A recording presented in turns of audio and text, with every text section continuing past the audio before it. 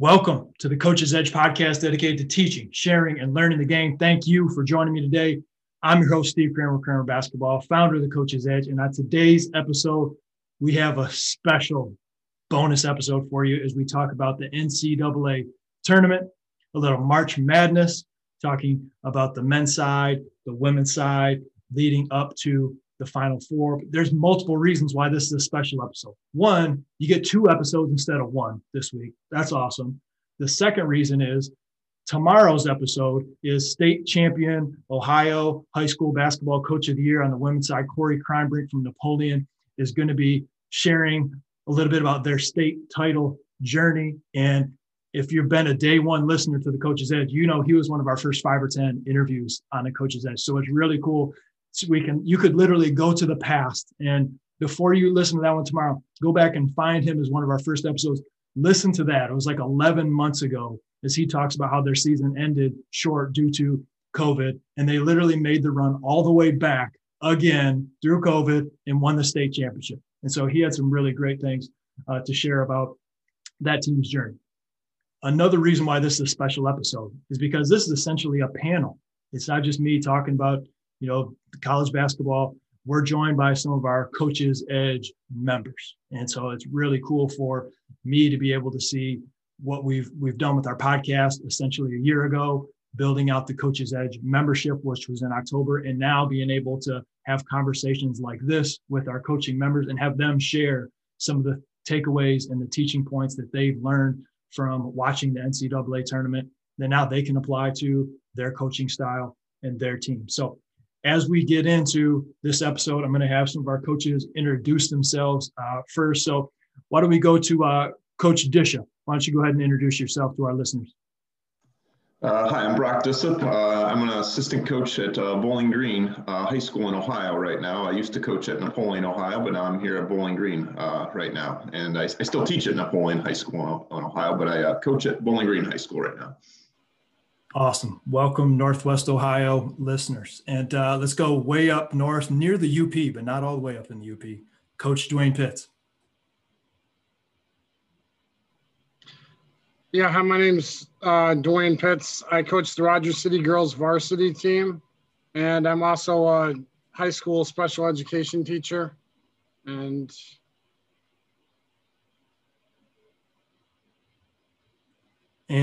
let's jump it over to Coach AJ Burton, who you've probably heard before. Coach Burton, quick intro. Go ahead. Yeah, like Coach Kramer said, I'm a contributor to the Coach's Edge. I am currently I'm the associate head coach at Southern Maine Community College, heading into my 5th season there. Perfect. So with all that in mind, we're excited to have a couple of our Coach's Edge members sharing some of their thoughts as far as what they've taken away from the NCAA tournament. But before we do that, the Coach's Edge membership opens back up on April 10th. So Coach Dishup, I'll throw it to you first. What's been special about the Coach's Edge membership and how has it helped you? I've taken a few of the things so far. A few of your drills I've taken from the videos, just some shooting drills have really helped us out. A few of the ball handling drills I've seen in some of your, we've had a couple of your camps, which is good, but it's kind of good to see some of those drills and review them. We've used them a few times as kind of our starting practice things and some competition shooting things, those few things specifically, but also some of the plays, we're looking over some of the inbounds plays and just kind of strategy things that are on there. And, these meetings, and sometimes we have a few of these meetings, just getting a chance to talk to some other guys and some thoughts that they have about, how their season's going or things that they've tried. So those are a few of the things I can think of off the top of my head. Awesome. Yeah, those are all really, really good things. And these meetings have been huge that we've had essentially twice a month. Have been great to learn from one another. Coach Pitts, how about yourself? Yeah, a lot of the same things that Coach was talking about right there. But I think one of the other things that I would add on there is that that you're always ready to help it, to step in and have like a meeting with us on the side if we need to talk something over. And that's been a big help. And some of the out of bounds plays worked really well. We actually I'd used a couple in games and they were really effective. And especially the ball handling drills. I know that's one thing that I've used in practice a lot, and all those things, and even into the shooting, like warming up and getting going. It's been good for our program.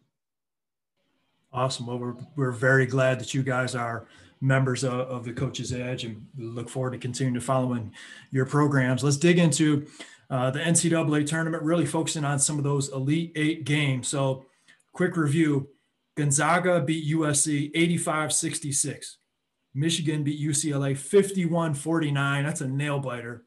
Baylor beat Arkansas 81-72. And Houston beat Oregon State. Beaver Fever has ended 67-61. All right, so let's start with the Texas side of the bracket. Let's go to the South region. Coach Burton, I'm going to throw this to you first, but as you're thinking about Baylor and Arkansas and some of those contrasts of styles and coaches, what were some of the takeaways that you have from that game, or essentially those two teams making their run to the Elite Eight? To start off, obviously we've talked about this quite often when it comes to when you get to March in tournament play. Sometimes you just need ball to fall in your favor sometimes. And, for Arkansas, they've been extremely fortunate when they made this run to the Elite Eight. They won their first game pretty soundly against Colgate, had a nail biter with Texas Tech, which was a great one to watch. And then I'm sure mostly everybody saw the game against Oral Roberts, the 15 seed. And boy, you talk about the game of inches.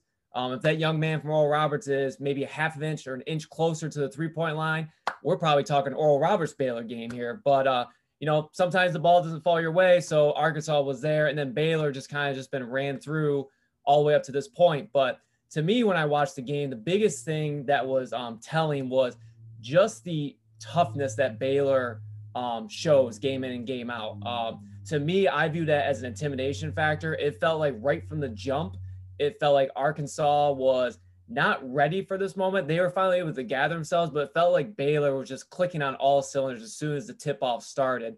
So I just thought that was kind of the big telling thing. And again, the size and physicality that Baylor brings, not just from their guard play from inside, I think that was also a huge benefit to Baylor as well. Because again, I felt like they just controlled the game from start to finish. No doubt about that. Coach Pitts, I'll throw it over to you. What are some of your takeaways from watching that game? Yeah, like the biggest thing that I noticed with Baylor is that they never really panic. Like it's, like somebody will make a run on them, but they stay under control, and they just keep running through things, and they're patient with what they want to get, and they get really good shots. And the thing I liked about Arkansas, like through their run, is they don't quit. they're there's been a few times where I've seen them down by like about 8 or 9 or something like that, and then they'll make a run and they're right back in it. So both those teams played really solid defense, but Baylor to me just seems like they're more mentally, just a little bit more mentally tough. It's been really interesting to see Arkansas make this run, and I agree. And as Coach Burton mentioned, Arkansas got themselves in a hole in multiple games leading up to the Elite Eight. But at some point, you're going to run into a team that's too good to come back. And Arkansas was down big. They come back and they make a run. But against the team as good and as talented and as tough as Baylor, you're just not going to be able to come back all the way against a team like that. But a heck of a run by those teams. Now, Baylor looks like a really tough team to beat. Let's move to the other Texas-sized game as Houston ended the Cinderella story of Oregon State, 76-61. And Coach Bishop, looking at that game, Houston was obviously, according to Ken Pom and the rankings, clearly one of the top teams in the country. What were some takeaways that you watched compared to the Oregon State game? Yeah, Houston just kind of comes at you a little bit in waves, I think, when I'm watching a little bit, and just They had, I don't know, they kind of overwhelmed Arkansas at times, I felt like. And I saw the early part, and honestly, I took a little break because I was in the game, but I came back. I kind of missed the Oregon State when they kind of fought themselves back into it. So I missed part of that. I kind of saw the early, and I kind of missed a chunk there. But I came back late. I was like, oh my goodness, how the heck did they get back in this like this? Because they were getting overwhelmed early when I saw them, and I missed a little chunk when they had their big comeback in there. But so I kind of saw overwhelming a little bit, Oregon State a little bit early, but I kind of saw just the last little bit of that. But they were really just, they looked outmatched in that first time. They must have made some in-game adjustments and called timeout. So somebody else gonna have to comment a little bit more on that stretch of the game when they were going through. But Houston, like I said, looked good, and they were fortunate to survive that game with, was it Rutgers, I think, that they survived. That I don't know. I thought Rutgers kind of gave that one to them at the end. I thought that they got fortunate, but they're kind of unique in that they played all double-digit seeds all the way through. I think they may have Houston, that they went all the way through. Yes, they have. Yeah. Yep. That's an unusual thing. Not that those teams are bad, but it's just they're playing more of the teams that have upset somebody else so far. But you play who's in front of you. Couple of interesting things about Houston. One, Oregon State, heck of a run, but Houston defensively can really get at you as well. I think that's one thing that's in common with all the teams that are left in the tournament, their ability to defend. They held Ethan Thompson to 3 for 12 from the field. Well, essentially, if your best player shooting 3 for 12, you're probably not going to win that game. The biggest thing that stands out to me among Houston is how they rebound the basketball, especially the offensive rebound. So I'm gonna throw some surprising stats at you right here. Houston in that game grabbed 46% of its missed shots. I mean, think about your chances of winning a game. If you rebound 46% of your misses, they had 1.1 points per possession in that game. That's very good. All right, for our stat heads out there, if you're getting 1.1 points per possession, that's really good. They rank second, according to KenPom, in the country in offensive rebounding. And I mean, essentially, they're just playing volleyball on the boards against Oregon State, and you just can't match up against a team like that. Rebounding can make up for so many things. And you're going to be hard pressed to win a game when you're giving up 46% on the offensive glass. And it was kind of a perfect storm for Oregon State. Houston was one of the best offensive rebounding teams in the nation. Oregon State, statistically, was one of the worst defensive rebounding teams in the nation. So when those two teams matched up, it was not going to be a pretty thing. Coach Burden, anything you want to throw in there regarding the Houston-Oregon State game? Yeah, to chime in on that with the rebounding piece, I can't remember who was commentating the game, but they made a great point in the second half. It just felt like every time Houston took a shot, Oregon State was just overwhelmed with the ability of how Houston crashes the glass offensively. They're always sending 4 guys to the glass, no matter where the shot's coming from. Even if it's going in for an inside shot, 4 guys are coming in for that rebound. So it just felt like when Oregon State made that run back, it just felt like Calvin Sampson just really kicked into high gear for the offensive glass to get going. And I mean, I think at one point, about 5 minutes ago, they had their 18th or 19th offensive rebound. And I knew right then and there, I'm like, game over. And you said those stats right there, according to KenPom and all those things. Like, you don't think about it, but you look at it from an analytical standpoint, that just stands out. And that's just a huge difference maker there. But I do want to give a shout out, though, to Oregon State. Your pick for last place in the preseason poll, and you probably saw the shirt that the head coach wore. He had the number 16, had that X'd out, and it had the 1 next to it. So it's kind of cool. It was a nice little rally cry for those young men to really, especially again in this time of the year, to make a run like that is pretty special. And also, too, special shout out to Calvin Sampson.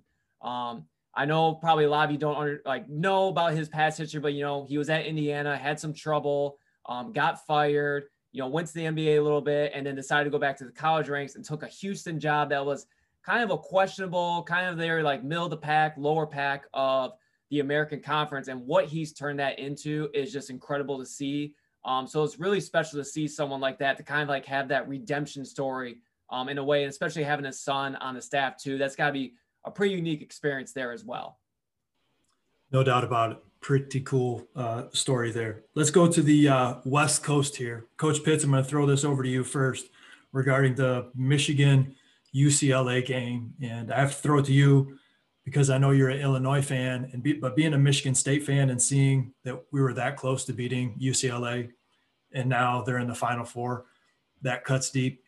So what were some of your takeaways from seeing UCLA against Michigan? Michigan, even though they have some injuries, they're looking like a true number one seed, and to really be kind of looking like they're stuck in the mud the entire game.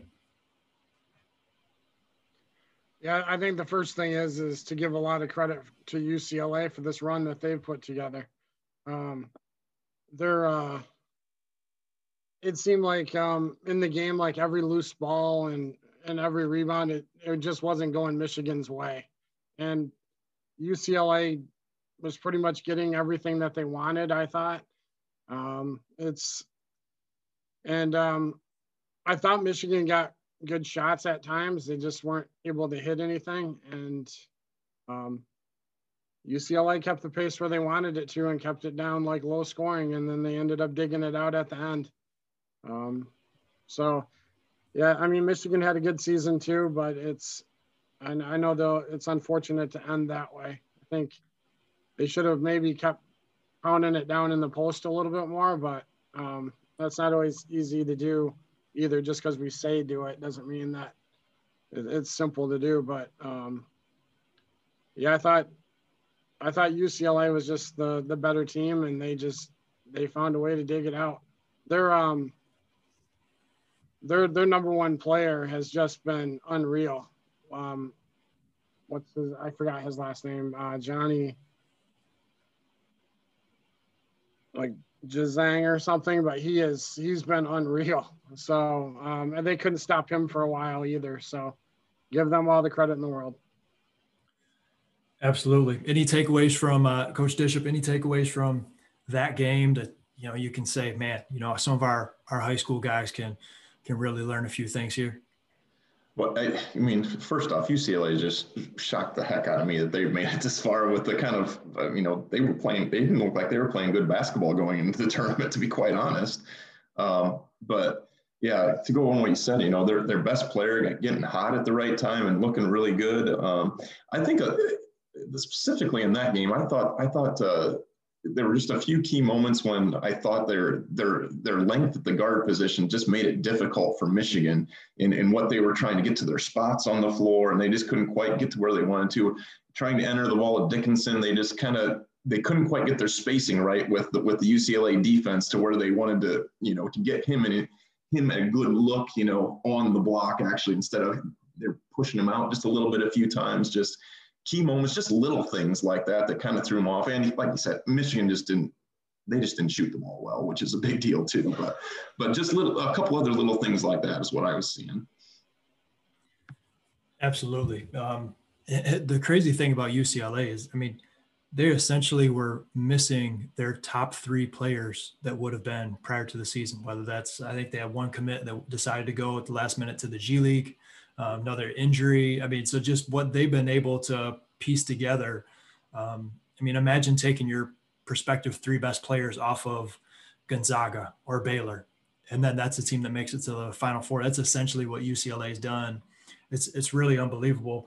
Michigan, a lot of coaches talk about the four factors, right? Four factors for those of you that, if you're not familiar, essentially dumbing it down, it's shooting, it's turnovers, it's rebounding, and it's free throw rate. All right. For a very basically. So Michigan in this game, they won 3 out of the 4 factors. Now, if you win 3 out of the 4 factors, you're almost for sure going to win that game. The only one that they lost was turnover percentage, but they turned the ball over like 20% of the possessions, approximately, almost doubling up. I think UCLA had like a 12% turnover percentage, something like that. So, if they just don't cough the ball up that often, they're winning that game. Even if they don't do literally anything else in that game, limiting those turnovers can truly be the difference in the game.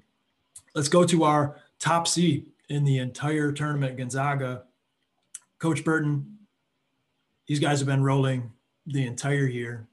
This is a team that essentially is shaping up to be one of the most dominant teams of this century, essentially, in the 2000s. What are some of your takeaways from this team in this game? Yeah, like I've talked about on the podcast previous when we touched upon the NCAA tournament, you know, they're an absolute juggernaut, and it's essentially a pick your poison kind of team. Whereas an opposing team, it's an absolute nightmare to scout because you don't know who to take away because they can beat you in so many different facets from their personnel side. But the biggest thing for me was, one, just how calm and composed they are as a group. You know, and you know, coaches, you can relate to this. Coach Kramer, you can relate to this. You know, as teams are undefeated, making these runs, the pressure really starts to mount. You know, you get all the media, you're getting like, okay, what's the chance of them losing this game, or when are they going to lose? So, you know, just them being calm and composed. And, you know, Mark Few does an absolutely outstanding job coaching. So he's probably, you know, had that message relayed to the guys multiple times by just, you know, being in the moment, stay calm, stay composed. You know, the other two things too is their spacing. Watching that USC game, I was like in awe of just like really watching it from like, you know, all five guys, just the spacing purpose. It almost looks like they're playing from like the NBA 3-point line extended out, which can cause some problems, especially on a team like that where they can beat you in so many different ways. I really think their biggest X factor all year, it's not been Jalen Suggs and it's not been Corey Kispert. It's been Drew Timme, their center. You know, he stretches the floor. You know, we talked about, you know, kind of like the unicorn, like, you know, stretch five, being able to do everything. What he did against the Mobley kid, who's going to be an NBA, probably a top 3, top 5 draft pick this upcoming year. I mean, he just picked him apart. And also that goes in the fact too, that, you know, a lot of upperclassmen surrounded by one underclassman, you know, it's just the right group right now. And we're about ready to potentially see history with this group too. So those two things are the things that really stuck out to me, watch them against USC. No doubt about it. When we say this is, to me at least, this is one of the best teams I've ever seen. And, you know, I don't want to speak too soon. They haven't won the national title yet, but based on the play that they have right now, it just looks too easy. And to put this in perspective, they've won their 4 games by 96 points. That is the best point differential in this century. Okay. And essentially, 21 seasons, right? We missed 1 year, right?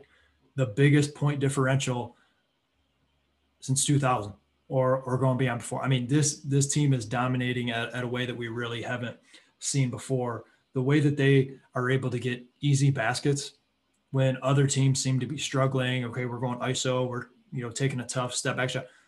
These guys literally make it look easy. And I think honestly, it's a big part of, okay, there's not really any one and dones on this team, right? There's these guys that have played together for a long time. They almost can read each other like the back of their hand. And it's a big piece to I think their success.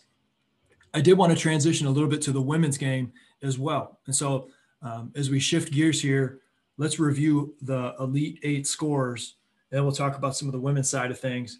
Stanford defeated Louisville 78-63. South Carolina defeated Texas 62-34. UConn was a heck of a game, defeated Baylor 69-67. I'm sure we're going to talk about that one. And Indiana defeated Arizona 66-53. So I'm going to throw this to Coach Pitts first. Coach Pitts, out of all of those games, what's either one game that specifically stood out to you or some overarching themes that you feel like you can take away to your women's program? Well, the first thing that I wanted to say was it's been a lot more fun watching this tournament as there's been like a lot more parity in these games. Like teams that haven't been able to like play against like UConn and Stanford's and stuff like that, they're like taking them right to the brink. So that's been fun to watch. Yeah, I think that's the biggest thing that I would take out of it is just those teams have worked so hard, and like now all of a sudden like everybody's kind of competing with everybody. Like, I mean, Baylor goes down. Like there's a bunch of good teams in there. Like Louisville had a really good season too. And they're really deep. And I think that's the biggest thing, is just to see some of those teams, like how they've worked to try to catch those upper tier teams that were, because UConn was way above everybody for so long. And I mean, those games are ugly. They're winning by like 40, 50 points. And it's nice to see now that teams like really getting after them defensively and playing tough. So I think that's the biggest thing that I've taken out of this, is it's just been an enjoyable tournament to watch. Absolutely. Coach Dishup, what are some of your thoughts of watching some of these women's games? Yeah, I've watched definitely a few of these. My wife was, we just had our child, but she was a women's basketball coach for 15 years. And so we watch a little bit more of that now. I watch more now that we're married, but yeah, I've come to appreciate it a lot more. I won't tell my guys this, that I coach at Bowling Green or, when I used to coach, but honestly, I can get more as a coach sometimes out of the women's games than I can the men's college games, because honestly, my guys are probably they're closer to those type of players. We don't run pick and rolls and throw it up to the rim for alley-oops where I coach. Not saying we never get a guy like that, but that's not what we play. Below the rim more, the type of players that I get, but where they're going. But just a couple players that really stick out.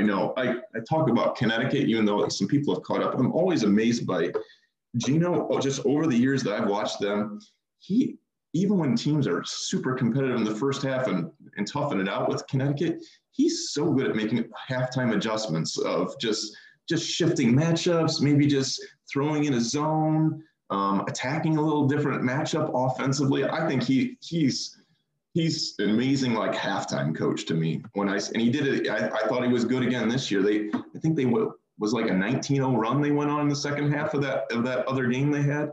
Like I said, I'm always impressed by his halftime adjustments. And the other one that's kind of stuck out to me was this individual player, Iowa. What's her first? Caitlin Clark. Oh my, boy, she can fill it up. And even more, just a couple times I watched her handle the ball. It was just, boy, she had that ball on a string, and she had that defender just, looking silly a couple times when they were doing it, and they had to run multiple people at her. And she didn't have a great game against Connecticut, but you could just tell she sticks out. She sticks out on film when they go. And, I watched some of the South Carolina game too, and I like Zia Cooks from Toledo Rogers. And you talked about Corey Kreinbrink earlier. Last year got canceled. This year, Corey's team was great and won state championship. The 2 years prior to that, Zia Cook and Toledo Rogers knocked Corey's team out at regionals for 2 years in a row. And the first year, they weren't very competitive against Toledo Rogers. The second year, they were really competitive. But, boy, she stuck out, and she was just so you naturally tend to follow those players when you see them. And Corey's a great coach, but she was just, just so head and shoulders here at high school, and seeing her there is pretty cool too. And she's not quite as dominant there, but she's a really good player at South Carolina. Yeah, no doubt. She's still one of the top players in the nation, doing her thing for South Carolina, and she's a big reason why they're in the Final Four again from Northwest Ohio. Very, very cool. Coach Burton, what are some of your takeaways from the women's side of the bracket? Yeah, going back to what Coach Dishup said, that for me too, I do sometimes get a lot more out of the women's game. Cause like you said, we don't have the 6'8", 6'9" guys that you can just throw it up to and they can go get. You don't have the ideal, true isolation, mismatch that you can go to, from a team dynamic standpoint. That's kind of what you really want to evolve your team around right now. I've had conversations with my players about this, and it's not in a way that they're trying to discredit female basketball players or try to bash women's basketball. But, one of my young men the other day, we were talking about it, and he was like, he's like, I could beat that girl one-on-one. I'm like, whoa, I'm like, you sure about that? I'm like, let me share you some stories. One's a GA on the women's side at Division I. Ariel Powers, who played at Michigan State during the time I was a GA, I had to beat her on the scout team. And in our coaches meeting before practice, I said, Coach, I can't fully be here. I'm going to try my best. 'Cause I'm like, she would beat me in one-on-one. That's when I gained my real appreciation for women's basketball. And we talk about just the level of teams catching up to the UConns, the Stanfords, the South Carolinas. Just we're starting to see the playing field become a little bit more level, and just the evolution of the game. with the WNBA really starting to expand out, now just seeing that women's basketball is really starting to become a thing, and seeing the ratings that came out the other day, I think is like 16% increase from what it was last year. Like, that's awesome to see. I've always been a big fan of basketball, and Coach Kerr and I've always talked, like, if you're a basketball junkie, men's or women's don't care, you're always going to watch. So it's always nice to see these women in the spotlight in these times like this, especially during March Madness. We can go on a whole side tangent about, some of the inequalities that we're seeing right now. Obviously, hopefully those get fixed further down the road. But also, too, another thing is, like, what I really like about it is there's a young lady that plays for Indiana. She's a post player, Mackenzie Holmes. What's unique about her, she's actually lives right down the road here at Gorham High School, which is about maybe 10, 15 minutes from where I am. So being able to watch her in high school and just seeing her grow and develop into what she is. If you go out to the 4-out, or the podcast I did with Coach about the 4-out 1-in, watching Indiana play, there are some things that I just took from there, being like, wow, like, there's some things that I didn't realize that we can utilize just from watching the women's game and just watching what Mackenzie Holmes can do on the inside. And seeing what she's doing from being from the state of Maine is just awesome to see too. So hopefully she continues to grow and shine. But like you guys have said, it's just been great to be able to watch this. I'm sure we're about to get into the conversation about this Baylor UConn game, but I just think in all, this has just been an incredible time for women's basketball right now. Well, Coach Burton, I'll keep it in your court, and you kind of lead us off with that Baylor UConn game, and I'm sure you're going to talk about the finish to that game a little bit. But to touch on everything that all of our coaches just mentioned, I mean, it's so good. The women's game just keeps getting better and better at such a fast rate. And I guess Coach Pitts mentioned, 20 years ago, it seemed like there was UConn and Tennessee and just a couple teams that you're like, wow, it seems like they have all the elite basketball players. And now there are so many high-level elite basketball players spread out through all of these great teams throughout the country. The quality of basketball is just so good. And yeah, if you can't take anything away from the women's game, you're not watching it. Right, because you can't help but watch this game and say, oh, there are so many things that we can take and learn from the game and apply to what we're doing, regardless of if we're coaching boys, girls, doesn't matter. So that's some really great stuff. Coach, thoughts on UConn Baylor? So I feel bad for both sides, for both teams, for these young ladies and the coaching staffs, because everyone's just going to pinpoint the exact moment of the end of the game. Now I'll say this, is it a foul? It probably is a foul, but if you watch the game from start to that point there, the refs let them play. They let the game be physical. There were other moments too, where, it was like a hard, try to go for a block and be a hard foul. You'd be like, ooh, that's a foul, but they didn't call it. They let them play. So again, I give kudos to the officials for following through on how they're officiating the game up to that point. But it's just unfortunate that that's the moment that's pinpointed, because it was an incredible game to watch. And I feel so bad for that young lady that pulled her hamstring, because it felt like that was the moment right there where Baylor kind of lost all momentum, which began UConn's 19-0 run. But still, I just think in general, it's just a beautiful game to watch. But again, I still think in the end, it probably is a foul, but I do give kudos to the officials for following through on how they're officiating the game, though. It was a very physical game. At the same time, it was a foul. You hate to see it end that way. But similar to what everybody mentions is, there were a million fouls throughout the course of the game on both sides. That's what makes sport, right? Players do things purposely or not. It could be a travel foul. That's just the game. Unfortunately, it had to happen in the last couple seconds. But regardless, that could have been, in my opinion, the national title game. I mean, that game was just phenomenal from start to finish. Really good stuff there. Coach Pitts, I want to open things up as we get towards the end of our podcast and give each of us a chance to share some overall concepts, teaching points, could be takeaways, anything that we've learned from watching, could be these games specifically that we've talked about, or the NCAA tournament on the men's or women's side as a whole that we can take away and apply to our team.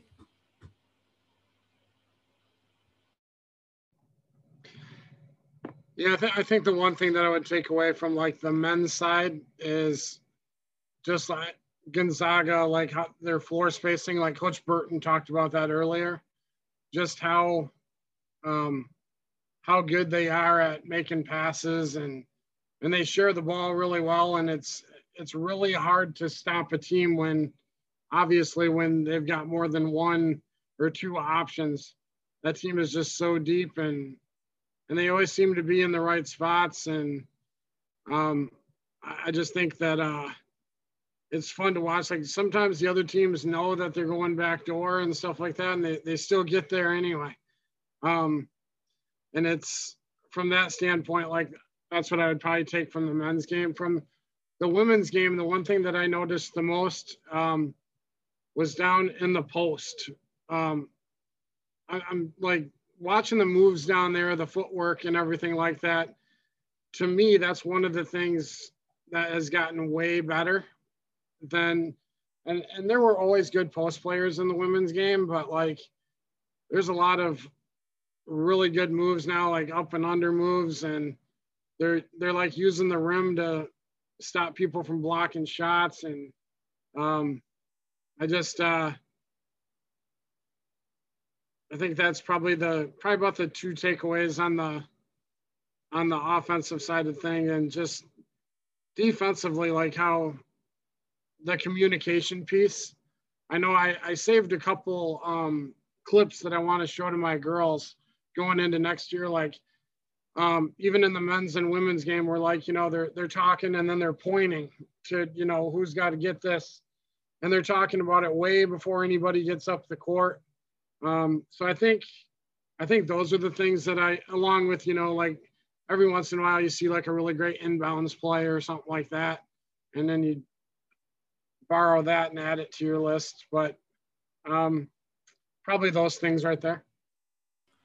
That's great stuff. And you're right. The communication piece is huge, especially for high school basketball players. I think high school players would be blown away if they went to a college practice and noticed the level of communication. I mean, communicate early, communicate often.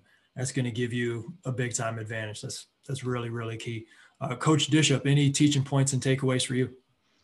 Yeah, I think just a few of the actions I've seen run, I've seen some good just as I go through and watch just some of the pick and pop actions with some of the bigs that on the men's and the women's side, I've seen some of the good actions I've seen and some of the good things happening, kicking it back to the big and having a big able to make some decisions out there or shoot, not just shoot. I mean, shoot if he's open, but also he or she's open, but also make a few decisions out there what the next play should be and making just the value of someone having forwards who can do something out there. I mean, yes, shoot, but also make some decisions, handle the ball a little bit. Boy, it's been really valuable.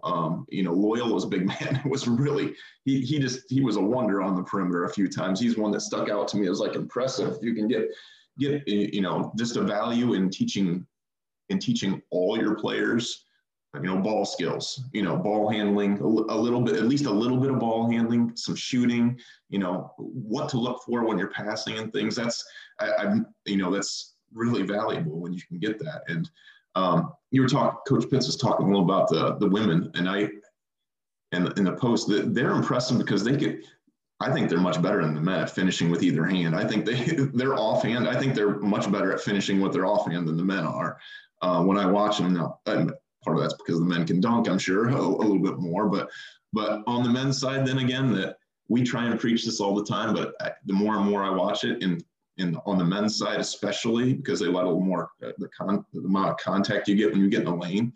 How many of those guys will go off 2 feet when they're going in there? Because our guys want to go off 1 foot and they just get bumped and they're off balance and throwing something up there that's not a good shot. If you really watch a lot of those, unless they get a true blow by, they're getting in there, they're getting strong and they're going up with 2 feet or, they'll jump stop or, and pro hop in there, whatever it is. I just re-emphasizing those points that, the bumps you're going to take in there, it's really hard to go off 1 foot on those drives. I love that. And the finishing piece is so big, especially for high school players. I think it's easy to get caught up in watching the highlights of what you see on ESPN. A lot of those are kind of fancy, everybody's like, I want to be able to jelly, right? 1 foot and all these different types of finishes. But realistically, you watch a game, you figure out what's successful for a lot of players, especially they don't have elite athleticism, is going off of 2 feet, right? Villanova's, become very popular for being able to kind of set a standard for how we finish off of 2 feet. But so many teams now have adopted that, really good at that. And I always like to say a 1 foot finish is for speed and space, and the 2 foot finish is for power and contact. And just how you broke down, a lot of those times when you're going into the paint, there's going to be bodies there. And the more we can have that balance, that base, the more likely we are to finish through contact, get an and one. That's really good stuff. Coach Burton, what are some of the takeaways that you have that you can apply to your guys? The first one is it's going back to Michigan, and again, it's unfortunate, how the game ended for them, for the incredible run they had, and the Isaiah Livers injury caught up to him finally, it looked like. But the big thing I took away from them, just watching the season in this tournament, is just their team defense. What I've learned, there's 2 things Michigan's defense is always going to do, is that they're always going to take away option number 1.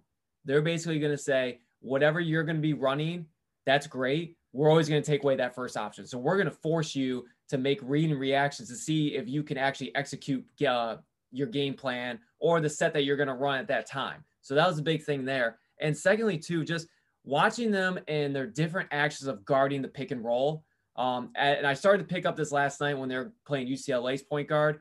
They were jamming the ball screens. So basically their big was either playing underneath so the guard can just slip right through to pick his man up so the point guard wouldn't drive downhill, or he would get right up into his guy, allowing that minimal space for him to go under as well. And just too, like how they were doing their hedging and then their weak side rotations too. It just felt like how they were in sync as a whole unit is a real big takeaway that I want to, show our guys too, or just mention like, hey, if you ever watch Michigan play with Juwan Howard, watch them just play defense in their rotations, the pointing, the talking, and just the communication there that they do.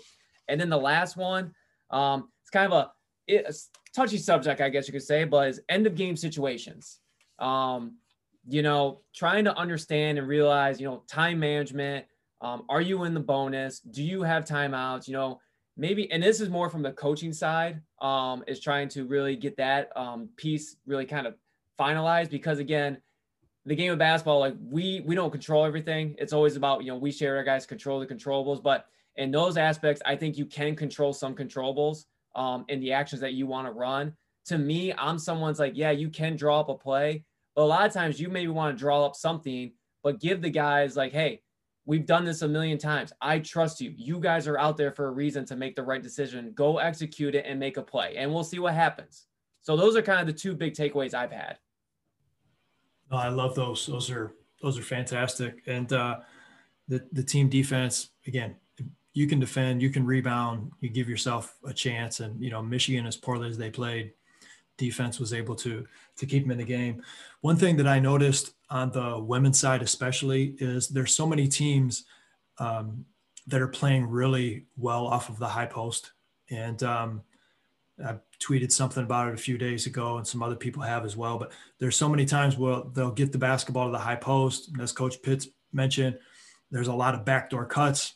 There's a lot of angled runners through going to the basket. And then when we get the basketball to the high post, essentially it makes it really difficult for the defense to differentiate the strong side and the weak side, because the basketball is essentially in the middle. And so when we get the basketball to the middle, not only are so many players getting backdoor cuts off of that, but you can literally get that basketball to any spot on the court with a pass whenever you want. Right, you're around the nail high post, and so that's such an effective thing that I've seen more so on the women's side of the tournament than I have on the men's side of the tournament so far. That's been really, really successful.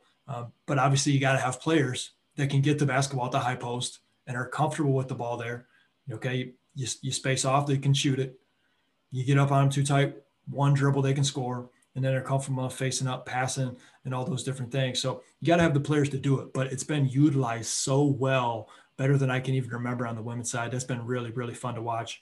And then one of the things that Coach Troshak, who couldn't be here tonight, also brought up was teams are getting better and better at hunting mismatches. And he gave a really good example of if a team switches. And so let's say there's a switch that happens on a ball screen, and now it's a guard on a big. And what do we often see at the NBA level? That it's ISO, okay, everybody get out of the way, bop, bop, bop, I dribble around, and then I try to get by that defender.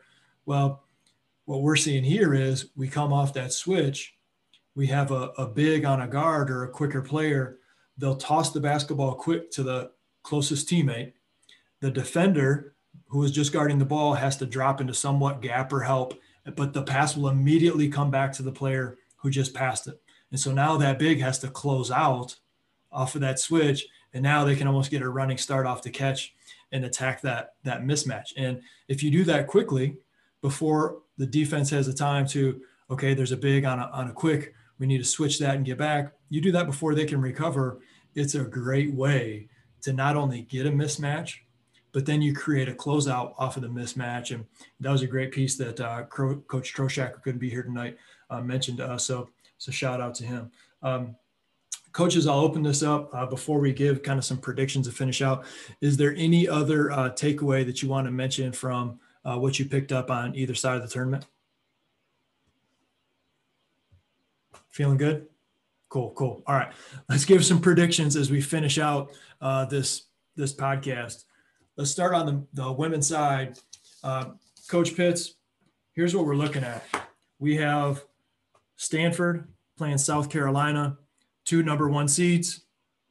Who are you going to take, Stanford or South Carolina, as the Alamo faces the hemisphere as they're down in San Antonio?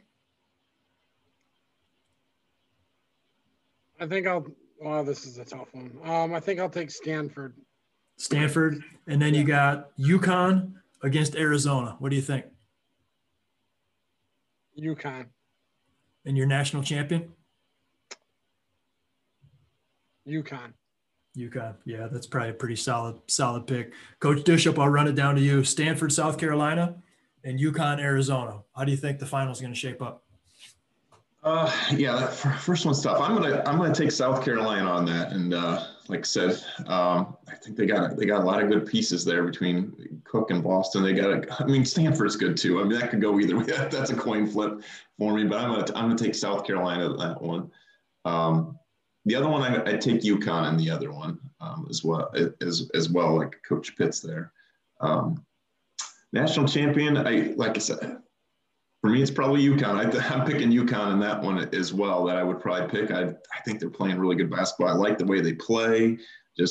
I like a lot of the things they do. They got a scorer. They can. You need a bucket. You got somebody to go to. So they got a lot of good pieces on the team. And Gino's a really good coach. Yeah, absolutely. Coach Burton, what are some of your thoughts on Stanford, South Carolina, and UConn, Arizona? So I'll say this. I'm a big Zia Cook fan. I compare her to like Allen Iverson. Pound for pound, I think she's one of the toughest guards in the country. No offense to Paige Beckers, but I think Zia Cook is the real deal. But, sometimes when you have a scare, like what Stanford had to embark on the other night with Louisville, even though they had won it by 15, but they were down most of the game going into the fourth. I think sometimes when you get past that scare, it kind of just takes the pressure off the shoulders a little bit. So I think Stanford's going to take that game.